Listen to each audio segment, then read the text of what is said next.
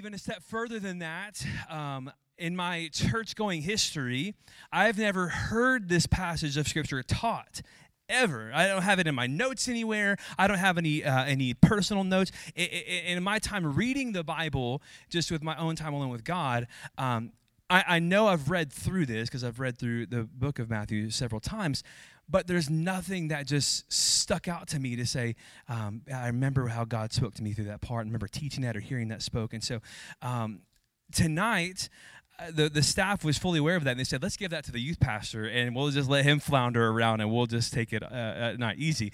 And so I was excited for the challenge to do this. I thought, man, how cool it would be to be able to just dig into it and kind of unearth some of the things behind it. And if you look at the book of Matthew, there's so much in the book of Matthew.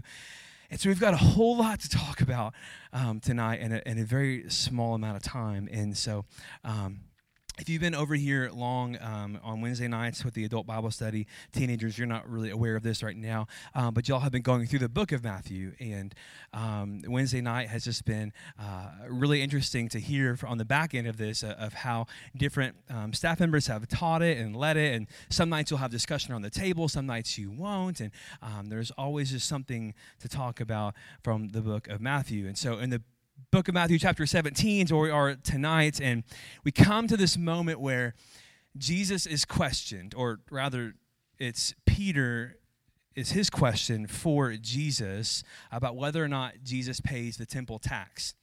And so as outsiders looking in on this, we can easily see temple tax as something in the Bible that just kind of sounds like this optional, maybe I'll pay it, maybe I won't, sort of religious donation thing where you kick in if you feel like it. But right here, it's not. It's absolutely not an optional thing. If you lived in this society at this time, this is something that you had to do. It's required. And so what this passage is trying to do is it's feeling out how Jewish is Jesus. Say that 3 times fast. It's feeling out just how Jewish Jesus is. Is he still connected to all this stuff that he comes from, or has he blown that up entirely and he's bringing in something new? And so in this tiny little passage of Scripture tonight, Matthew 17, verse 24 through the end of it, we're going to be talking about 2 things. Something that is both simultaneously a very small question of, is Jesus going to pay this temple tax? But also a huge, much larger, super hyper important theological question that has implications for understanding the entirety of the Bible and where you and I fit in as Christians if we're going to be on board with this whole Christianity thing. And so let's read this chapter or this passage tonight together, and then we'll pray and ask for God to lead us and to have our attention tonight. So Matthew chapter 17, verse 24. It says, when they came to Capernaum, the collectors of the 2 drachma tax went up to Peter and said, does your teacher not pay the tax? He said, yes. And when he came into the house, Jesus spoke to him first. I want to underline that or highlight that for later, saying, what do you think, Simon? From whom do kings of the earth take toll or tax? From their sons or from others? And when he said from others, Jesus said to him, then the sons are free, or some translations might say exempt. However, not to give offense to them, go to the sea and cast a hook and take the first fish that comes up, and when you open its mouth, there you find a shekel. Take that and give it to them for me and for yourself. So let's pray. God, we thank you for tonight, and we ask right here that your Holy Spirit would fill this place, that you would have our affection and our attention here tonight, that the enemy would have no say in this place, that you'd clear all distractions, and Lord, you help us to focus on you and your word here in this place tonight. So God, we thank you for your word, and we pray all this in Jesus' name. Amen. All right, so in order to understand anything that is going on in Matthew, we have to understand just a few things about the book of Matthew in general, right? Can we all agree that? So I'll throw a free one to you real quick. Who wrote the book of Matthew? Anybody know? Well, Matthew. Hey, pat yourself on the back. Congratulations, you guys you're just a really good crowd. So Matthew wrote the book of Matthew, and he was a Jewish guy, and he gives this account of his own conversion in chapter 9. which is really pretty astonishing.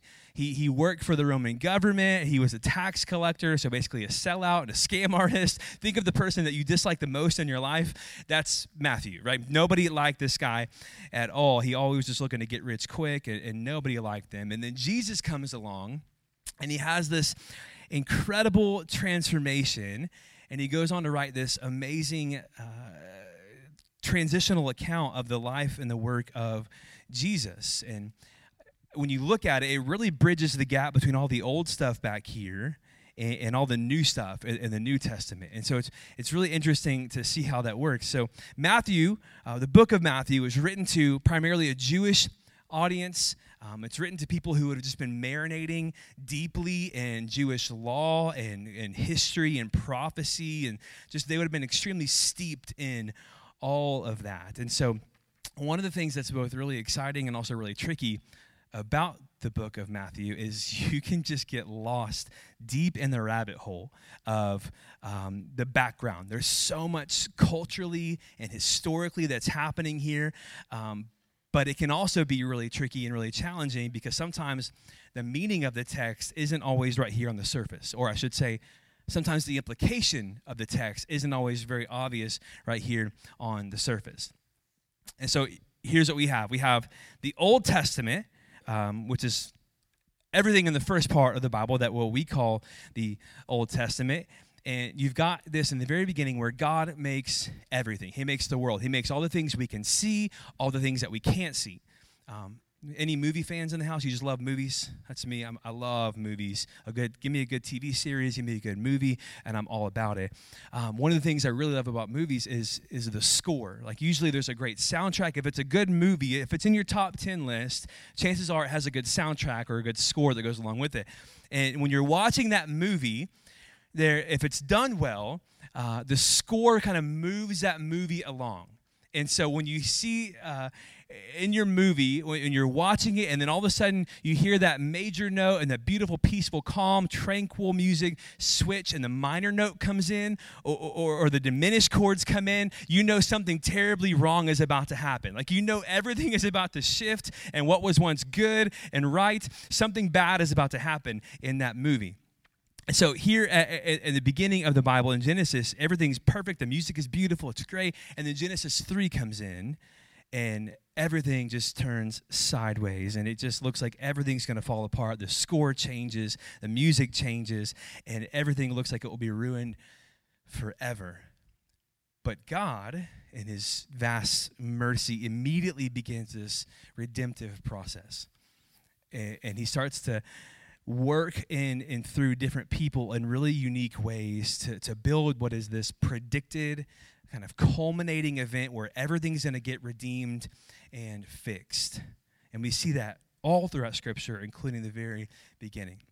So, for example, early in the book of Genesis, God plucks this guy, Abram, out of the clear blue sky, and he says to Abram, hey, I'm going to make a deal with you, and no matter what you do, all the good stuff you do, all the dumb stuff you do, whatever it is, I'm going to make you a great nation, and all the other nations are going to be blessed by this great nation. And so it's like, oh, okay, cool. God is building a people unto himself. And then, I don't know, it's probably around 600 years or so later, you fast forward, and God makes another deal with a man named Moses. It's on the back end of this whole Exodus, cross the Red Sea thing. And side note, if you're with us on Sundays, we're going through the Ten Commandments, and it's been fun to just walk through that as well. And this is kind of where that takes place. And he makes this conditional deal with Moses. And he says, I'm going to be your God, and you're going to be my people. And if you do these dumb things, well, there's going to be punishment. There's going to be consequences for you. If you disobey me, I'm going to punish you. If you obey me, I'm going to bless you. But either way, whatever you do, all the nations are going to know that I am the real God and that you are my people. And so then you fast forward about 400 years or so, and you've got the second king of Israel, a guy the Bible will call a man after God's own heart. Anybody know his name? King David, right? So King David comes into play, and God speaks to David, and again makes this time an unconditional promise to King David, and he says, David, whatever you do, whether you are an idiot or not, and just be honest, sometimes he just made terrible, terrible choices. Whatever you choose to do, I'm going to make this great kingdom. And I'm going to make this great line of kings. And I'm going to use your line to make all of this happen. And through your line, this great king is going to come who's going to make all this redemption possible. And so I'm dragging in a whole bunch of prophecy and stuff that will happen later in the Old Testament. But as you flip through here, there's so much that starts to happen. And then you look at near the end of the Old Testament, the northern and southern kingdoms of the Hebrew people start to fall and collapse. And it ultimately ends on something that looks really hopeless politically. And you're just like, there is nothing here. It's just going to end terribly. But even in the middle of all that, there is this language in the Old Testament that's promising this hope. That there is this one who will come. There is this Messiah who is supposed to come.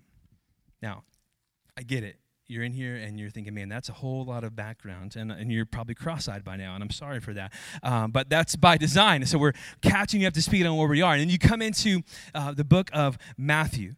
So just track with me. Track with me. You get into the book of Matthew, and it opens with this incredibly huge statement, this genealogy of Jesus that really starts to connect the dots between all the stuff that happened that we just talked about in the Old Testament and Jesus himself. And so even in the first chapter of Matthew, you're just like, whoa, wait a minute. Are you saying that this is the guy, this is the king who was promised? This through all this line, this is going to be the Messiah? Like that's a very bold claim. People have gotten into a lot of trouble for making claims just like that and getting it wrong. So this is a very big deal. But then you go through all this stuff that Jesus said and all the things that Jesus did, and it really starts to look like, okay, he is the one. He is the fulfillment of all the things that we were talking about in the past, of all the things through history. He is the one that's going to fulfill all these things. And then Jesus gets up and he gives this Sermon on the Mount in chapters 5 through 7 and starts to lay out his plan and what life should look like. And then he's claiming all this authority and this kingdom he's going to bring from heaven to earth. This is the God that was promised in the Old Testament. And then you get into later chapters, in chapters 8 and 9, he starts to demonstrate his authority over nature. He says, I'm going to show you that I'm God. I'm going to show you by controlling all these things in nature. And then when you get into chapters 12 and 13, he runs into just all kinds of opposition. Or rather, 13, he starts to give these parables that talk about what life is and what his kingdom will look like and how it's going to happen, and gets into that a little bit more and how that's going to unfold through history. And then you come into chapters 15, 16, and 17. This is kind of like Jesus' honeymoon period. And so he's up north, and these people generally like him. They generally like what he's about and the things that he's doing. And his ministries on earth is kind of coming to an end. And all of this starts to unfold up north. And so they start to make their way back. And Jesus is talking to his disciples, and he's telling them, hey, I'm going to have to go to Jerusalem and die soon. And so his disciples are just pretty confused and don't understand why he's doing the things that he's doing. And so they're trying to get their minds around it, and he keeps telling them, he keeps alluding to this, that he's going to die, and they're trying to work out where they fit in their relationship with Jesus. And then you get finally into Matthew chapter 17, and it opens with this transfiguration of Jesus, where his full glory is shown to a few of his disciples. And God is there, and he's affirming him in his ministry. And then they come back down the mountain, and there's also this moment of, hey, y'all, I'm going to die soon, so thanks for reminding me of that. And so these guys' heads are just spinning and spinning and spinning.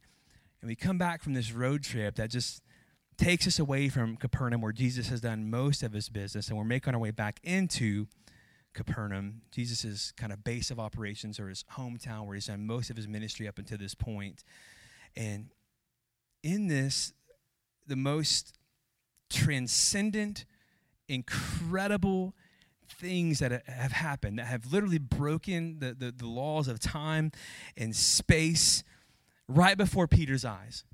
And his eyes are just open for the very first time to this reality that if Jesus is who he thinks that he is, And if Jesus is who he's really saying that Jesus is, that the entire world is about to change. And somehow Peter is right here at the epicenter of all of this.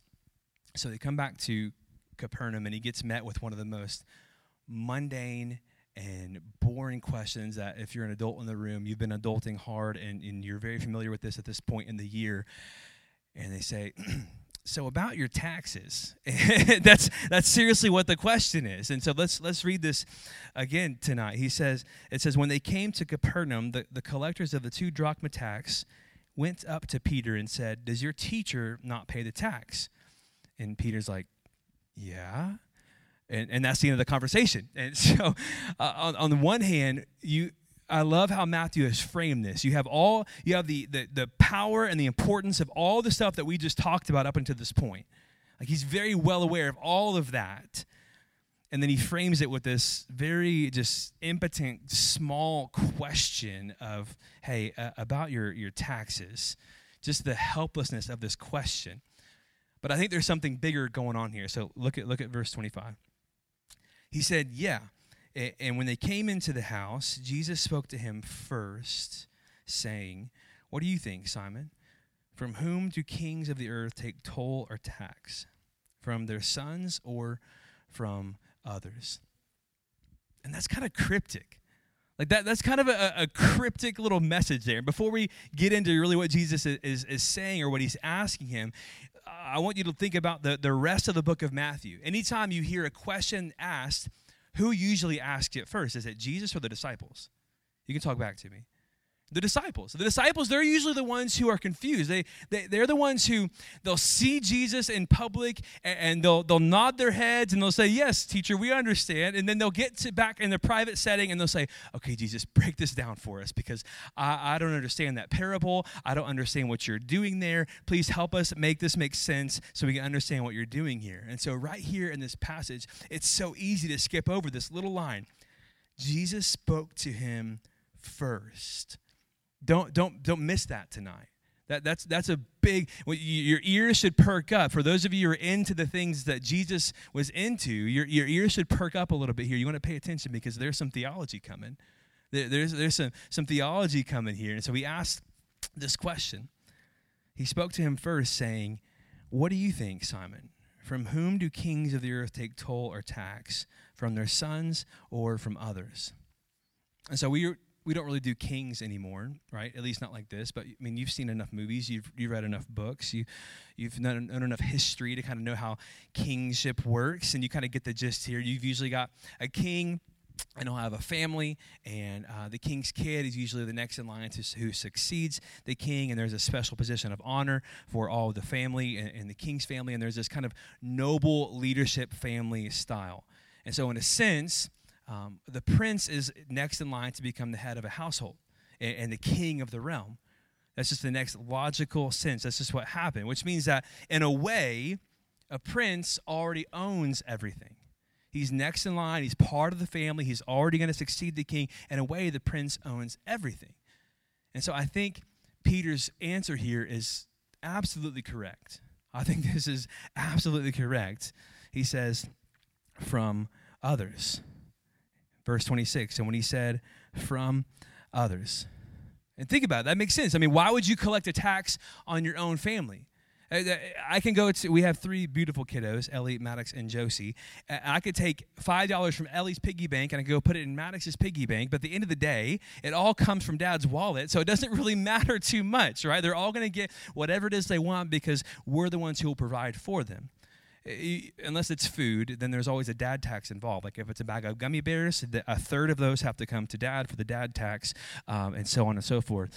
Amen. But think about it. You wouldn't take $100 out of one drawer in your house and put it into another drawer. It wouldn't matter. It doesn't make any sense whatsoever. So he says, then the sons are free, or some translations would say exempt. So it seems like right here at this point, everybody's on the same page. They're all nodding. They get this. We're all tracking here. So keep going. Verse 27. However, not to give offense to them, go to the sea and cast a hook and take the first fish that comes up. And when you open its mouth, you will find a shekel. Take that and give it to them for me and for yourself. Now, this is a moment where you have to kind of pause and just kind of like, wait a minute, pump the brakes here for a second. Let's back the truck up a little bit. So you're going to fish. Whatever the first fish you pull out is going to have coins in it to cover our taxes. There's a lot going on here in this moment. So two things. Let's do the simple one first, all right? Let's do the simple one first. So Jesus is going to pay the tax. We know that. It's in the Bible. It's right here. It seems like he doesn't want to break any cultural laws or religious laws or civil laws. He's going to pay the tax and not have any problem with that. He's honoring these things. So we got that. But I think there's more going on here, and I think if we look a little bit closer, we might be able to wrap our brains around it. So earlier we talked about this kind of churchy language of God making a people for himself, bringing a people unto himself with the call of Abram, who is later called what? Abraham, right? So Abram, who is later called Abraham, and God was making this deal with him, that God's chosen people in the Old Testament, guinea pig's too harsh of a word, they were God's test case. Right? So they were God's test case, and God uses them to act out all the stuff with these Hebrew people that he wants to communicate to the rest of the world as a whole. So God does that with Abram, and he does that with his people. But then we get into the New Testament, and there's this language here with Jesus who says he's carving out a family for himself. And you have to stop and think, because I thought we already had a family established back in the Old Testament who was carving out for God, for himself, for this nation. But Jesus says, no, I'm carving out a family for myself.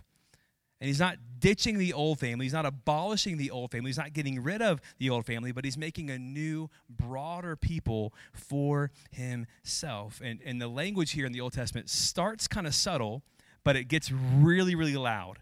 It starts really soft, but it gets really loud as the New Testament goes on. And it's that language that Jesus is making a brand new family that is based on faith alone, not ethnicity. And that these people who are in his family are actually sons and daughters of the one true King. And they share in this inheritance. In some way, we are adopted into his family and we share in the inheritance of God. And that's a huge promise. That is a bold promise to say that the God of the universe put on flesh, came to us, is making a new family for himself, and we're included in that, in this promise. And so we see these ideas in the Old Testament play out. We see the redemption and the hope in the Old Testament play out. And you get into the language of Jesus, and it's all kind of wrapped up in this new position that people have, that people are a brand new creation in Christ.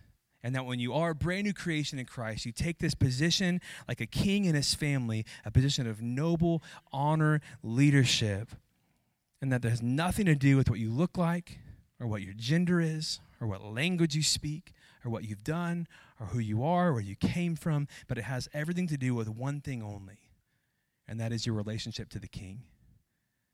And so when you look at what Jesus is doing, it's this miraculous work of making a brand new family. And a right relationship with the King simply just means that you recognize him as your King. And so he's saying, if you do that, according to the Bible, then you're in this brand new family of faith. And that's a huge amen moment for all of us, a praise God moment, to know that there's nothing we've done. It wasn't what family we were born into. It wasn't the choices we have made or haven't made. It wasn't any of these things. It's all about the person and the work of Jesus and what he's done on our behalf. And so if you think about this, it almost seems a little counterproductive here. It almost seems like these two kind of go against each other, because one minute you're saying Jesus seems to be okay with this, with paying the tax, but then it also seems like it wouldn't really make sense for him to pay the tax because it's his house. Right? Why should he pay the temple tax if it's his house? I mean, it doesn't really make a whole lot of sense. So he's saying, yes, I'm going to pay the tax, but also it's my house, so I shouldn't pay the tax, and he's kind of contradicting himself here. So it kind of just makes you kind of scratch your head a little bit and turn your head sideways, but it's his house. That's why if you fast forward a little bit later, he goes in and he flips tables and he breaks stuff up because it's his house. It's his Father's house. He has every right to be there. He has ownership of it. And so there's that element, but there's also this intonation here that everyone who's in this new family of faith also has ownership of this house. You also have full access to every room in this house. And that, as a result, maybe calls into question of how this temple tax is going to work. Why do we even pay it?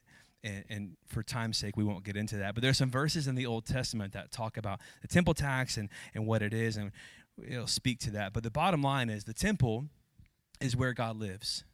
That's where he was. That is absolutely where God lived, in the Holy of Holies, whether it was a tabernacle that was temporary in the early days or the brick and mortar official kind of temple that was built by Solomon and eventually got destroyed, and then Herod rebuilt it, which would be, at this point in history, brand spanking new. But God lives there, right? So, yeah, that's kind of a big deal. But what does the Bible say about how that works now that we're in Christ? Should we pay that? Does it pay no mind to that? Well, good question. In Acts chapter 2, it talks about the Holy Spirit. And you can read all through the book of Acts, and you see the Holy Spirit, and that the Holy Spirit is going to dwell in believers. And that comes really clear when you start to read through the book of Acts. So what now? If God doesn't just live in the temple and he lives in his people, what does that mean? Is the temple of God just a building? Is it only refined to just that one space, a brick and mortar building where God lives in one place amongst his people? Or does God live in each member of his family who's in the family of faith? I think it's clear when you look through Scripture. He lives in each of those who belong to him. And so what we have here in Matthew chapter 17 is this really sneaky, very tricky, sneaky little transitional statement between the Old Testament and the New Testament. And it references back to Matthew chapter 5, verse 17. So if you're with us the last several weeks in this Bible study, you would have remembered this. It says, "Don't think that I've come to abolish the law and the prophets. I haven't come to abolish them, but to fulfill them." And so does the value of there being a temple go away just because Jesus created a brand new family of faith? Does the value of the temple go away because God lives in each of his members of his family of faith? No. I think the principle is still the same. The principle of the temple absolutely still applies here. Here's the difference. It's just complete. That's all it is. It's just complete. So instead of going to a physical place where you have to encounter God or be in a place where you can encounter God in this vague proximity to God, we now have this absolutely unlimited, uninterrupted proximity to God through the person and the work of Jesus Christ on the cross and the power of his resurrection and initiating his kingdom on this earth. That's what's true for you and for me. Now, I get it. All of this language, all of our teenagers, you should pat yourself on the back. We don't normally go this deep, but when you get into Matthew, there's some really churchy, theology-y language you can get into. So pat yourself on the back for making it this far. We don't have much time, but I thought maybe I could break it down for you in a little bit simpler way. So I'm going to need some help real quick. Let's see, Bruce. You've done everything tonight, so I'm not gonna call on you, Bruce. We'll go. Can I call on you back here in the blue shirt? Can I use you? Yes, right there. Can you come up here for us? Wonderful. Okay, and then let's see, who else do we have in here? Hey, Maximus, come on up here, buddy. Come on up here. Okay, y'all can just stand right up here in the front. When I was a kid growing up, there was this incredible machine, this piece of incredible human ingenuity and creativeness, and it was called the claw machine. Anybody know the claw machine? I have a claw machine right here. And so I have my very own claw machine, and for purposes of this illustration, tell everybody your name. Mike, and your name? Max. Mike and Max. Mike, you're going to be a patron of my establishment where I purchased this brand new claw machine, and these are going to be your quarters here in this. Max, can you help me grab those tokens here out of there and hand those to Mr. Mike?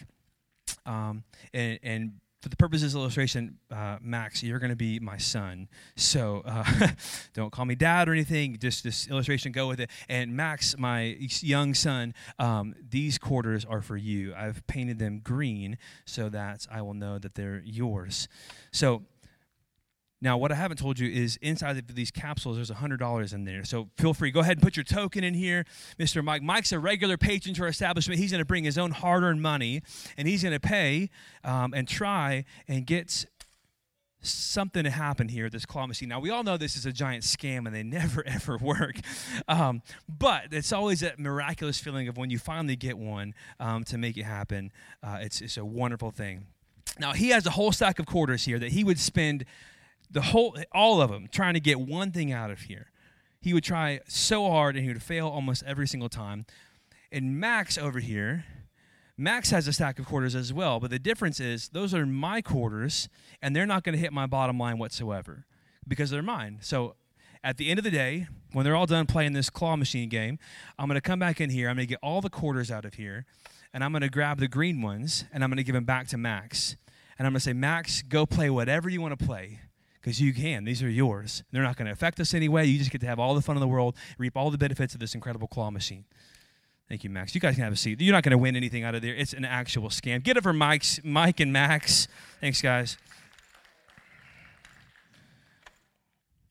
I don't know if you could hear that sound effect there at the end, but it's really defeating to know you didn't win anything. It just lets you have it in the worst way possible. At the end of the day, I would go clean out the drawer of my claw machine, and I'd get all the green quarters out, and I'd give them right back to Max. And he could go play it again, do whatever he wants. It wouldn't cost him anything. It wouldn't cost me anything. And the idea here being that Max, being my son, is part owner of this incredible, glorious machine. And so he could take all the quarters that he wants to that I've given him and play that over and over. Why would he pay for something that I have an infinite abundance of that wouldn't cost me anything or affect my bottom line in whatsoever? I can provide this for him again and again and again. And likewise, in this situation here in Matthew chapter 17, Jesus chose to pay the tax because the work here wasn't done yet. The work here wasn't completed yet. He was already here. He was already making his way through his plans, but the work wasn't completed yet. We were still in this process of fulfillment. But the principle of Jesus' language didn't change. He said, hey, go catch a fish, and this miraculous thing's going to happen. You're going to have plenty. You're going to have just enough to cover my tax and your tax. Keep everybody cool. Keep everybody calm. Pay the tax. And let me do what I came here to do. And what you see here is evidence, this long-term evidence of us inching towards fulfillment. That you and me and Peter and everyone else who chooses to be in this family of faith effectively has this green quarter. And we share in that. We live in this already not yet, that Jesus has already come to fulfill everything, and eventually we live in this state where we get all the eternal spiritual riches because of what he's done, the person and the work of Jesus, this promise of this completed kingdom over which Jesus reigns and rules forever.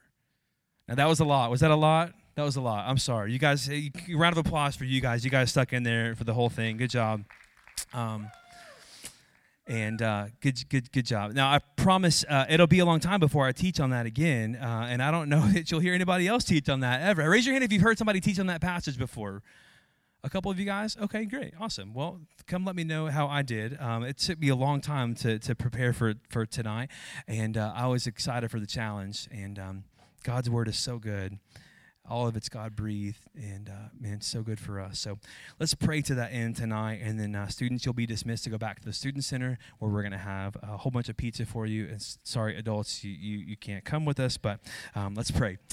God, thank you for tonight, and thank you for loving us like you do. Thank you for your word that is so good for us and just points us to you in all things. Thank you for your grace and for your love. Thank you that you reign and rule over all things, and that we are included in your family, that we have the marked quarters, that we get to share in your inheritance, God, that this is all yours. And because of your great mercy and love and goodness towards us, we get to share in that with you. And so, God, we long for the day you'll come back for us. And until that time, we wait for you, God. We actively wait for you. So, Lord, thank you for this place. I pray for these teenagers. You'll give them boldness on their campus. Help them to be dangerous disciples for you. God, help them to live like they know this truth, that you forever changed them, that they have the green quarters, they share in your inheritance, God, and they could be difference makers because of who you are in them. Pray for these adults as they go back to work and to their families. tonight and later this week. And Lord, would you just work in them and move in their life like only you can. Bless them in their marriages and their house. And we pray all this in Jesus' name.